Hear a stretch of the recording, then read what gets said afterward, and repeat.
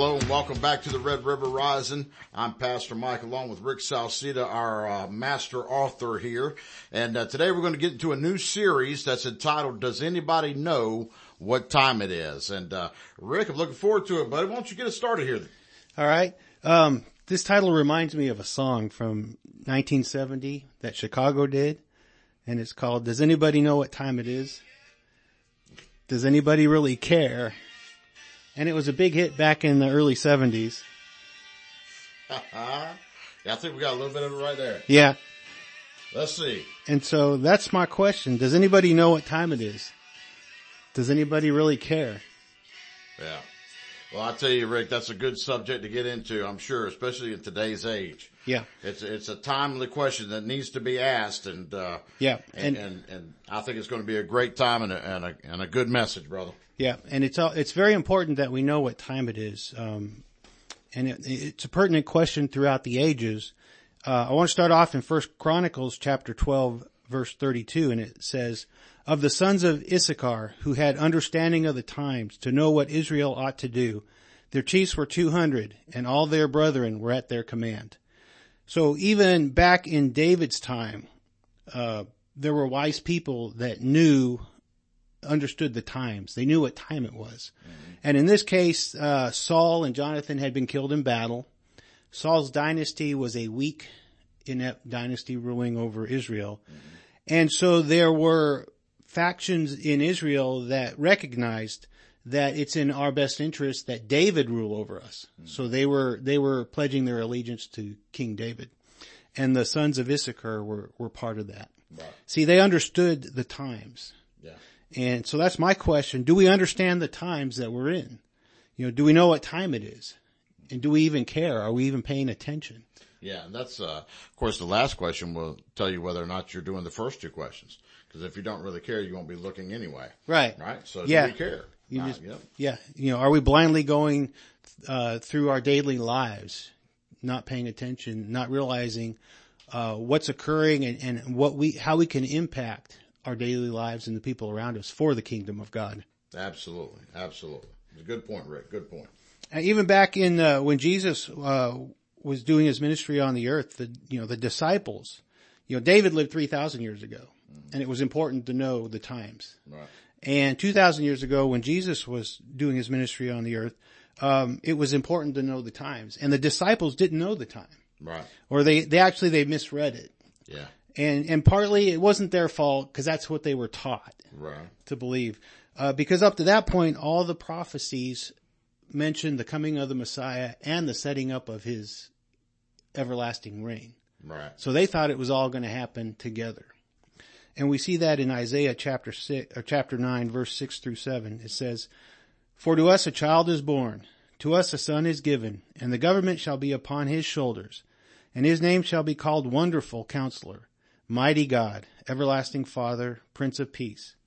Of the increase of his government and of peace there will be no end, on the throne of David and over his kingdom, to establish it and to uphold it with justice and with righteousness from this time forth and forevermore.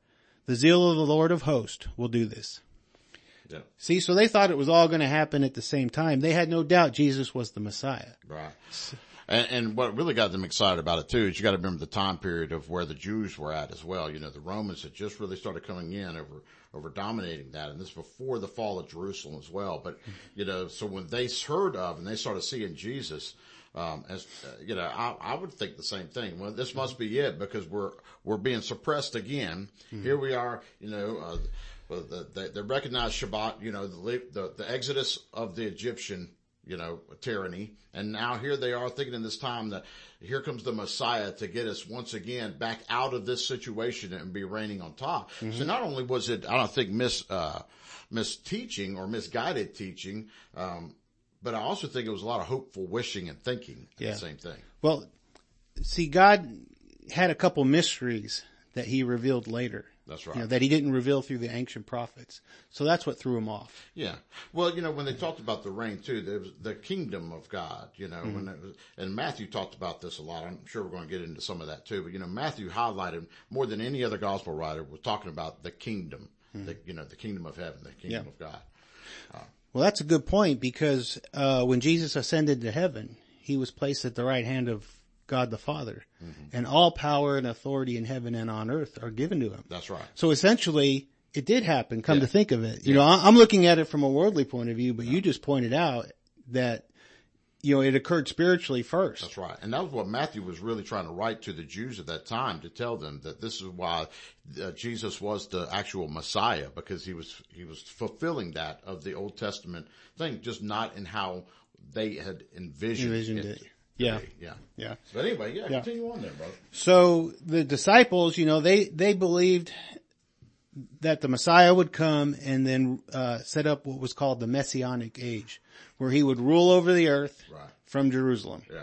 And, you know, imagine if you're one of the disciples, you know, you gave up everything, followed Jesus for 3 years, expected him to become ruler of the world. Right. And then you would probably get some big prominent position. Right. And then when that wasn't, you know, when Jesus started talking otherwise, that must have really, you know, disillusioned the disciples. And there's biblical confused backing. them. That's right. There's biblical backing to what you're saying, because, you know, they argued among who was going to be the first. Yeah. You know, so what you're saying is not off base. They were concerned about position. So, you know, they did, you know, they weren't totally spiritually mature then either. It's a growing process for everybody. Yeah. And they, you know, some of them wrestled with pride and prestige. That's exactly right. Yeah. And if you'll study the books of the New Testament, you'll understand that, you know, as you grow in the knowledge, you know, where Peter writes, I think it's the 2 Peter, you know, may grace, be multiplied to you in the knowledge of our God, right? Mm-hmm. Well, in that multiplication of the knowledge also comes on with that mature, characteristics with that. Mm-hmm. And, that's how we develop as Christians, to be mature. Yeah. But if you don't get into it, you're only taking the crumbs on Sunday morning. You know, not crumbs, but the nuggets, I should say. Yeah. The nuggets that you get from Sunday morning, you're not making a whole meal of God's Word. Yeah. You're not really growing up on anything. You're still on milk with it. Anyway, go ahead, man. Yeah. Side note, I know. Yeah. So, in Matthew chapter 16, verse 21, Jesus starts talking otherwise, and it really confused the disciples. And it says, from that time on, Jesus began to explain to his disciples that he must go to Jerusalem and suffer many things at the hands of the elders, the chief priests, and the teachers of the law, and that he must be killed and on the third day be raised to life. Mm-hmm. And so they're thinking, what are you talking about? Right. You're supposed to defeat the enemies, not be killed by them. Yeah. Yeah. To the point that the dismay actually was disbelief. Mm-hmm. You know, they were thinking, this can't be what? This, you know, it wasn't just saying, say what? Yeah. It was saying, no, this, yeah, Peter. Yeah. Peter said, Lord, no, this will never be. That's right. That's and, exactly right. And he got rebuked for, speaking words from Satan. That's exactly right. Get behind me, Satan. Yeah. That's exactly right. That's exactly right. Yeah. So, you know, the Bible says that God's ways are so much higher than our ways, and his thinking so much higher than our thinking. And here's an example of it. Absolutely. You know, God knew a better way to work this out than what our feeble minds conceived. Yeah. You know, and then if we don't just recognize that, then we can really get all upset and disturbed and confused when things don't go the way we think they ought to go. That's right. There's a valuable lesson in this, and it was the path of information. You know, revelation comes with time. You know, imagine if Jesus would have said all this right out the gate when Peter and Andrew came, and, you know, what if he had just, hey guys, here's what's going to happen. I'm the Messiah, okay? I'm going to perform some miracles y'all going to see, and you're going to be pretty impressed, but then I'm going to let you down because you guys think I'm going to establish the kingdom, but I'm not going to do it the way that's going to happen. I'm going to be crucified. I'm going to die, and then I'm going to come back. Now, go ahead and stop fishing and come follow me. They'd laughed him. Well, you're out of your mind. Yeah. God doesn't give us what we don't need. Right? Because he's a loving Father. He's a loving God. And Jesus, when he came through, of course, you know, everything that God spoke through the Holy Spirit, Jesus then related out from that, right? So, and if he'd have laid all that out, and that's the same way with us. So we get so antsy. We need to know right now. But the truth be told is that we couldn't handle the truth, all of that at one time. Yeah. Where these disciples took bits and pieces as they went through, and they stuck beside Jesus, and then at the end of it, they wrote the New Testament, the Gospels of it, you know what I mean? And some of the epistles with it, so. Anyway. But just a side note, folks, don't worry about God's timing, because it's always right. Yep. Your impatience does not make God's timing wrong. Right. Yeah, and then if you could just stop and recognize who God is and who you are. Right. And then you'll realize, well, who am I to lecture God on how to do things properly? That's right. And we won't say it, but we think it. Yeah. And God knows our heart. Yeah. And so there it lies in our heart. And it's okay, because sometimes it's okay to ask God, when are you going to do this? Because I've done that. Yeah, even this morning I was telling God, I know that, you're in charge of all things and your way is best, but help my impatience. Yeah. That's right. Because there's some things I've been wanting to see manifest and they're just not happening. That's right. I was saying, Lord, help my impatience. That's I was honest with him, Lord, I'm impatient. I want to see it now. He already knows it. But I trust you. That's right. I'm trusting in you. Help my impatience. That's right. And that's how God can help us grow, is when we're honest like that. Mm-hmm. Because he already knows us. Who are you going to lie to? The omniscient God, the one who knows everything. You think you're going to fool him somehow? Yeah, you're not fooling him. Yeah. You're trying to fool yourself is what you're doing. Right. But if you're honest with that and open with God, the Bible talks about what is that? Rebuke or correct a fool and he'll hate you, but correct a wise man. And you have a friend for life. You have a friend for life. You know what I'm saying? That's what I want with God. I want a friend for life. So let me be wise, God. Tell me it's not now. Or whatever it may be. Mm-hmm. I want God as my friend for life. But anyway. Yep. Moving on, brother. Moving on. Sorry. Yeah. And then so, when Jesus came and did his ministry, he came to conquer sin, hell, death, the grave, disarm Satan and his principalities and powers. Mm-hmm. So in essence, he did defeat the enemies. Right. And like you were saying, he spiritually, he is in an everlasting rule. Yep. And, it just hasn't manifested physically on the earth. It has spiritually, but not physically. Right. And so, in between that physical manifestation and the coming of the Messiah, God inserted a few mysteries. Mm-hmm. And, the first one was the church age. Mm-hmm. Okay. And we've been in this age, or age of grace, right. It's also known as that, for about 2,000 years. And, Jesus revealed this after his resurrection when he talked to the disciples in Matthew 28 verses 18 through 20. He said, "Then Jesus came to them and said, 'All authority in heaven and on earth has been given to me. Therefore go and make disciples of all nations, baptizing them in the name of the Father and of the Son and the Holy Spirit, and teaching them to obey everything I have commanded you. And surely I am with you always to the very end of the age.'" Mm-hmm. So he just established a new age, right. The church age. And that point where there's a scripture that says Jesus breathed on them and said, "Receive the Holy Spirit." Mm-hmm. I believe that was the birthing of the church age. At that point when they received the Holy Spirit, that initiated being born again and having the infilling of the Holy Spirit, becoming the temple of God. Okay. Right there. Yep. So that's where I think the church age kicked off. And I can't argue that. I mean, I can see where you're coming from with that theologically speaking, and I would agree with that too, because we believe in a two separate event system with the Holy Spirit. So, yeah, that's a separate event from 50 days later on the day of Pentecost, right? When the Holy Spirit came upon them, right? Versus indwelling in them. That's right. Yeah, that's right. But this happened around the year 33. So it's almost 2,000 years ago. Right. Now, when we came up with this current calendar that we use, the Gregorian calendar, whoever set it up had to estimate what year zero was. Right. Because it was, centuries after Jesus had, did his ministry on the earth. And I bet you $10 they didn't get it right. Sure. Yeah. That's feasible. And there are people that say that our calendar or the year zero is off 6 years either way. So, the year zero wasn't probably the exact year where Jesus was born. Right. So, cause you could say 2,000 years after the church age began would be 2033, but give or take 6 years. Sure. Because it's off. And even historical events kind of tell us that, the year zero is probably not the year Jesus was born. So it's all an estimate. But I want you to keep in mind that we're approaching 2,000 years, because I want to talk about that Probably not in this segment, but in the next segment. All right. But so, Jesus initiates the church age. So in between the coming of the Messiah and the physically setting up his eternal reign on earth, God has this mysterious event that he didn't tell anyone about until Jesus revealed it. Okay. And Jesus did operate in he is considered a prophet.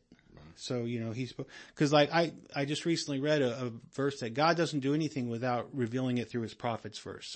So it's like he waited till the last second to reveal this. He didn't reveal it through the ancient prophets, but he revealed it through Jesus, that he's initiating this church age so that everyone on the face of the earth is going to have an opportunity to hear the gospel and to either accept or reject Jesus before the end comes.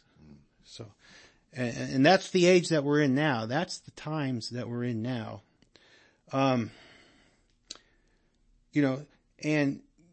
it's not the first time God did something mysterious, or spectacular. He can do the unexpected, and he can turn things upside down in an instant.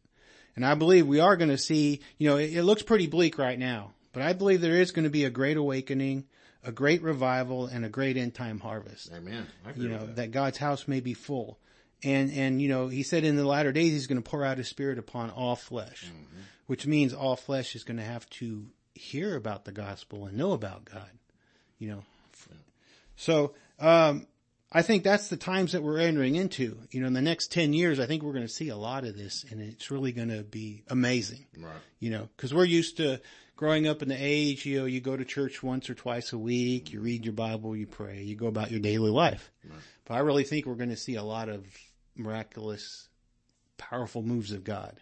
I do too. I think you're going to see, just like in the early church, you're going to see hot spots where they're at. You're not going to see such a global pandemic of movement like that, but I think you're going to see these hot spots coming up everywhere throughout the world, that you're going to see signs and wonders and those things. You're going to see real miraculous conversions and healings, and you're going to see the Bible coming to fruition right in front of us. But I believe they're going to be localized, and I think it's going to start with the small churches that are uncompromised and have been uncompromised, that they're not lukewarm. They're hot. Yeah. I've heard lots of pastors over the last 10 years talk about the next revival is not going to be in one like Pensacola or Toronto. Yeah. I believe there was one in Toronto 30, 40 years ago. It's going to be a bunch of little fires, not one big fire. That's right. So like you said, all those little uncompromised churches, that's right. The Holy Spirit's going to start moving through them, and there's going to be, great signs and wonders and miracles. Yeah. One of my really concentrated prayers that I've been having lately is, God, give me a new hunger. I want a new hunger for your word, for your presence. I want an increased hunger for you.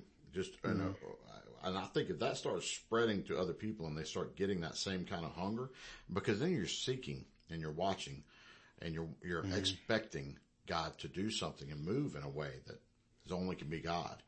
I think that's what's going to sparkle this stuff coming up. Yeah. So. And that's my biggest desire right now, is that God move in a way that glorifies him. That's right. A parting of the Red Sea way that everybody knows that can only be God. Yep. That's right. So that's what I'm hoping for. Absolutely.